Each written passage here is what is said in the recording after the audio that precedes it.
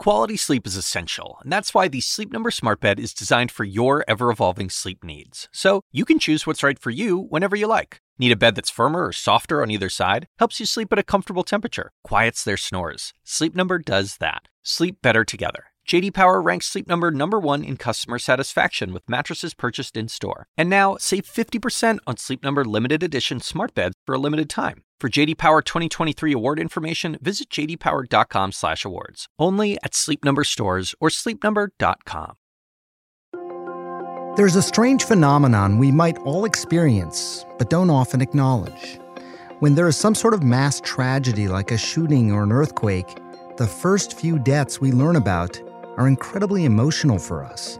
We empathize with those people who are suffering, often strangers. Maybe we even feel moved to take action, to provide aid. But sometimes, once the number of people suffering starts to grow, we also begin to feel less and less. This gradual emotional detachment is actually part of being a human. And right now, nearly all of us are experiencing it to some degree during this pandemic. Around the world, more than 1 million people have now died from the coronavirus. 1 million people. Rationally, we know this is devastating. But emotionally, why can we feel so removed from it? The answer, it turns out, may have something to do with a concept called compassion fade, and an experiment that reveals some of our most surprising moral intuitions about whose lives are most worth saving. I'm Dr. Sanjay Gupta, CNN's chief medical correspondent, and this is Coronavirus, Fact versus Fiction.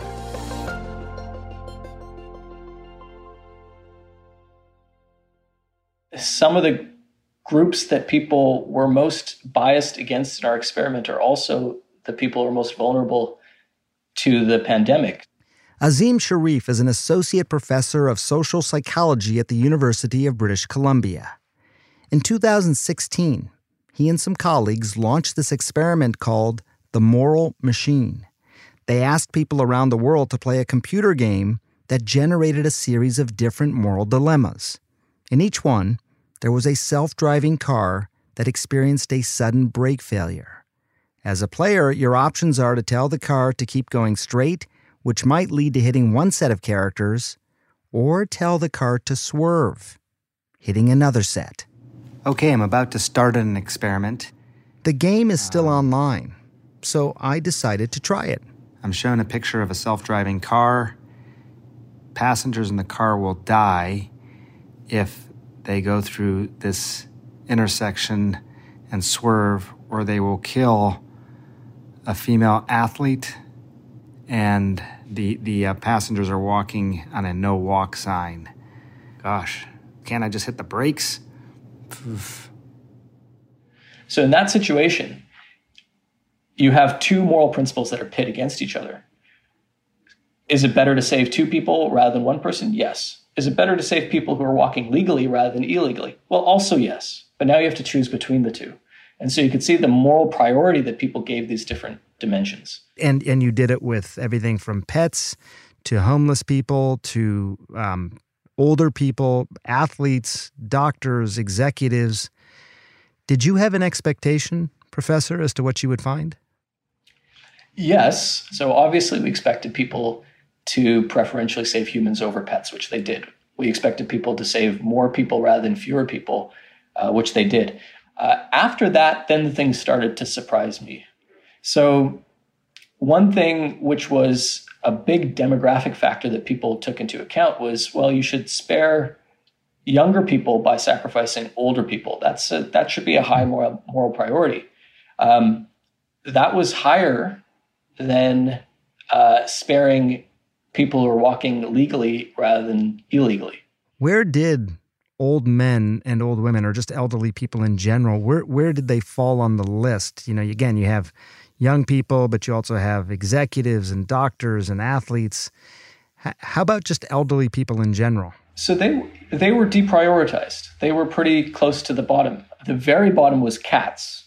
Just above cats was criminals, and above criminals was dogs, and then just above dogs was elderly people. There's two things about that. So human criminals were less likely to be spared than dogs. Yeah, I mean, people love their dogs, and people don't particularly like criminals. Remember that this was a stupid web game that people were playing. And so if you were to force them in a situation where they actually have to program this car, in the case of a criminal versus a dog, maybe they're not going to make the same decision. Maybe they would, but they may have been just like, in the moment, their heartstrings are pulled by the dog crossing the street, and they may have reacted instinctively to say, absolutely not, I'm not sacrificing the dog in that situation. I want to talk specifically about elderly people because I think there's real relevance to what we're going through as a world with this pandemic. Did it matter if the person who was actually running the scenario, were they themselves elderly? Did they make the same decisions? So what we found was that the older you were, the less pronounced your desire to sacrifice the elderly to spare the young was, but they still did it. So it was again, across all countries and all age groups, people preferentially sacrificed the elderly to spare the young, but it was a smaller difference the older you got. You know, it's interesting. I remember reading these studies years ago where people who were asked to define what is old age. What is old age? And perhaps not surprisingly, as the older you got, the older age was defined as later and later. If you were 70, you were more likely to say 80 was older. If you're a teenager, it's 60, you know. So maybe that's part of it as well. Elderly people are more at risk, but I'm not elderly. When you think about this experiment and your findings, what do the findings tell us about our experience in this pandemic? There might be some aspect whereby the people for whom we have the least empathy are the people who we're tolerating dying a little more. Old people over young people is the big one. But we also had, people had a preference to save athletes over overweight people. People had a preference to save women over men. People had a preference to save rich people over poor people. All of those categories are the ones that are seeing a disproportionate risk factor for dying from the pandemic. Do you think it's translating in terms of medical care, resources that would be allocated towards certain groups of people? Does it translate, you think, are these types of feelings that you're describing into those types of policies or resource allocation? Yeah, so people are uncomfortable with triaging in general. They don't like it when people are making these life or death decisions with scarce resources. When triaging is seen to be required, they do take into account things like prognosis, but also age. And sometimes those two things obviously get blurred together. They probably don't explicitly say that they'll take into account socioeconomic status, how much money you have, but somehow the medical system plays out that way anyways. And so I do think that the priority that people place over other people's lives does translate across domains, including the medical domain. You know, I do look at the death rates, for example, in Asian countries like Japan and South Korea. And you know, these are countries that do tend to seemingly value the elderly more. Multi-generational households, really no such thing as retirement, for example, in Okinawa. I just wondered if you thought that played a role. Well, it does line up with the data that we saw, like those countries which showed the least preference to sacrifice the elderly were the East Asian countries and the Muslim majority countries, whereas the places where you saw the greatest tolerance for sacrificing the old to spare the young were Western countries. I don't want to draw the causal connection too tightly, but we do see people are more compliant with mask wearing and social distancing in the East, especially in East Asia. And we did see lower death rates there. The countries that we saw at the very bottom of our list for willingness to sacrifice the elderly were Taiwan, Japan, Hong Kong, Malaysia, places where the death rate's not been as high as in places like the United States. I guess the corollary of that would be the question, do you think our reaction in North America, the United States, would have been different then if this primarily affected kids? Oh, I think it's certainly the case. If there were 200,000 15-year-olds dying, I think we would have had a very different approach to the pandemic. The whole country would have really shut down in that case. One of the big factors, the big psychological factors, is this idea of compassion fade, that as soon as it's more than just one person, we start becoming empathically numb to the situation. So that our empathy is innumerate in this sense. Once it's 200,000 people, we stop caring. But when you move from just one person to 10 people, we care less already. And that's playing an enormous factor. But I think that the demographics of the people who are dying as well is playing a big factor. So not just the age aspect, but the race aspect, the socioeconomic status aspect. Would we still suffer from compassion fade if all the victims were younger?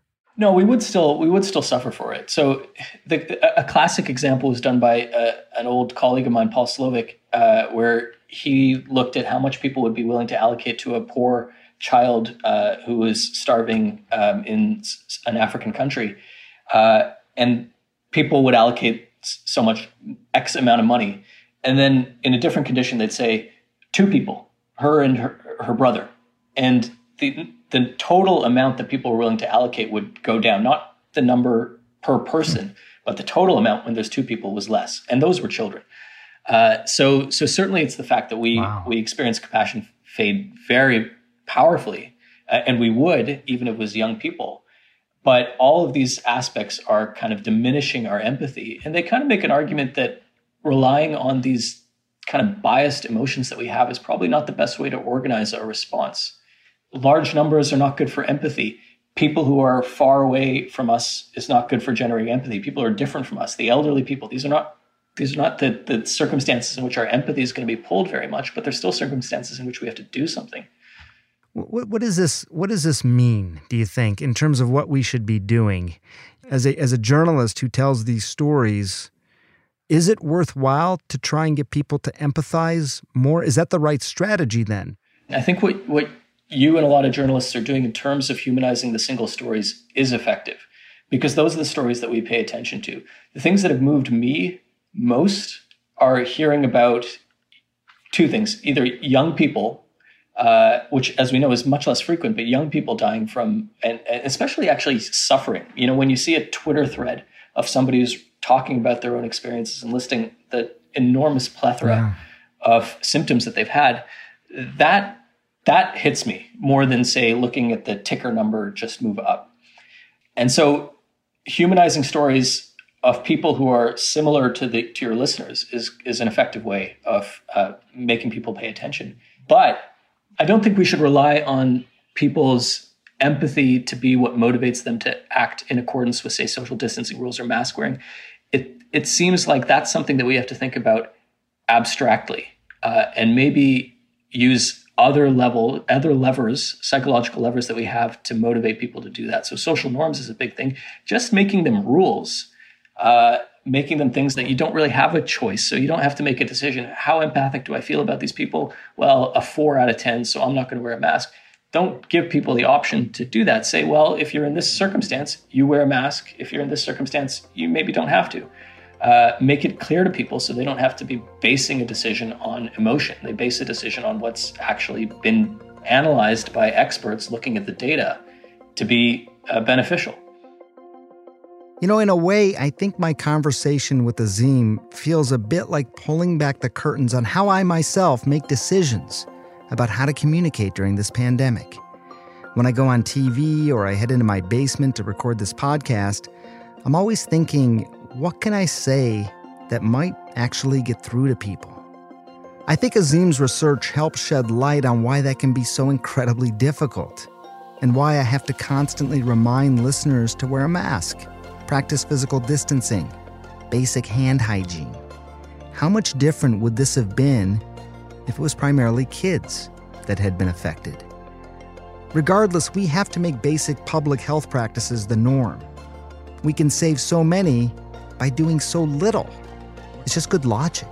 It's an opportunity to protect people in your community. It's an opportunity for anyone listening to save a life. If you have questions, please record them as a voice memo and email them to asksanjay@cnn.com. We might include them on the next podcast. We'll be back tomorrow. Thanks for listening.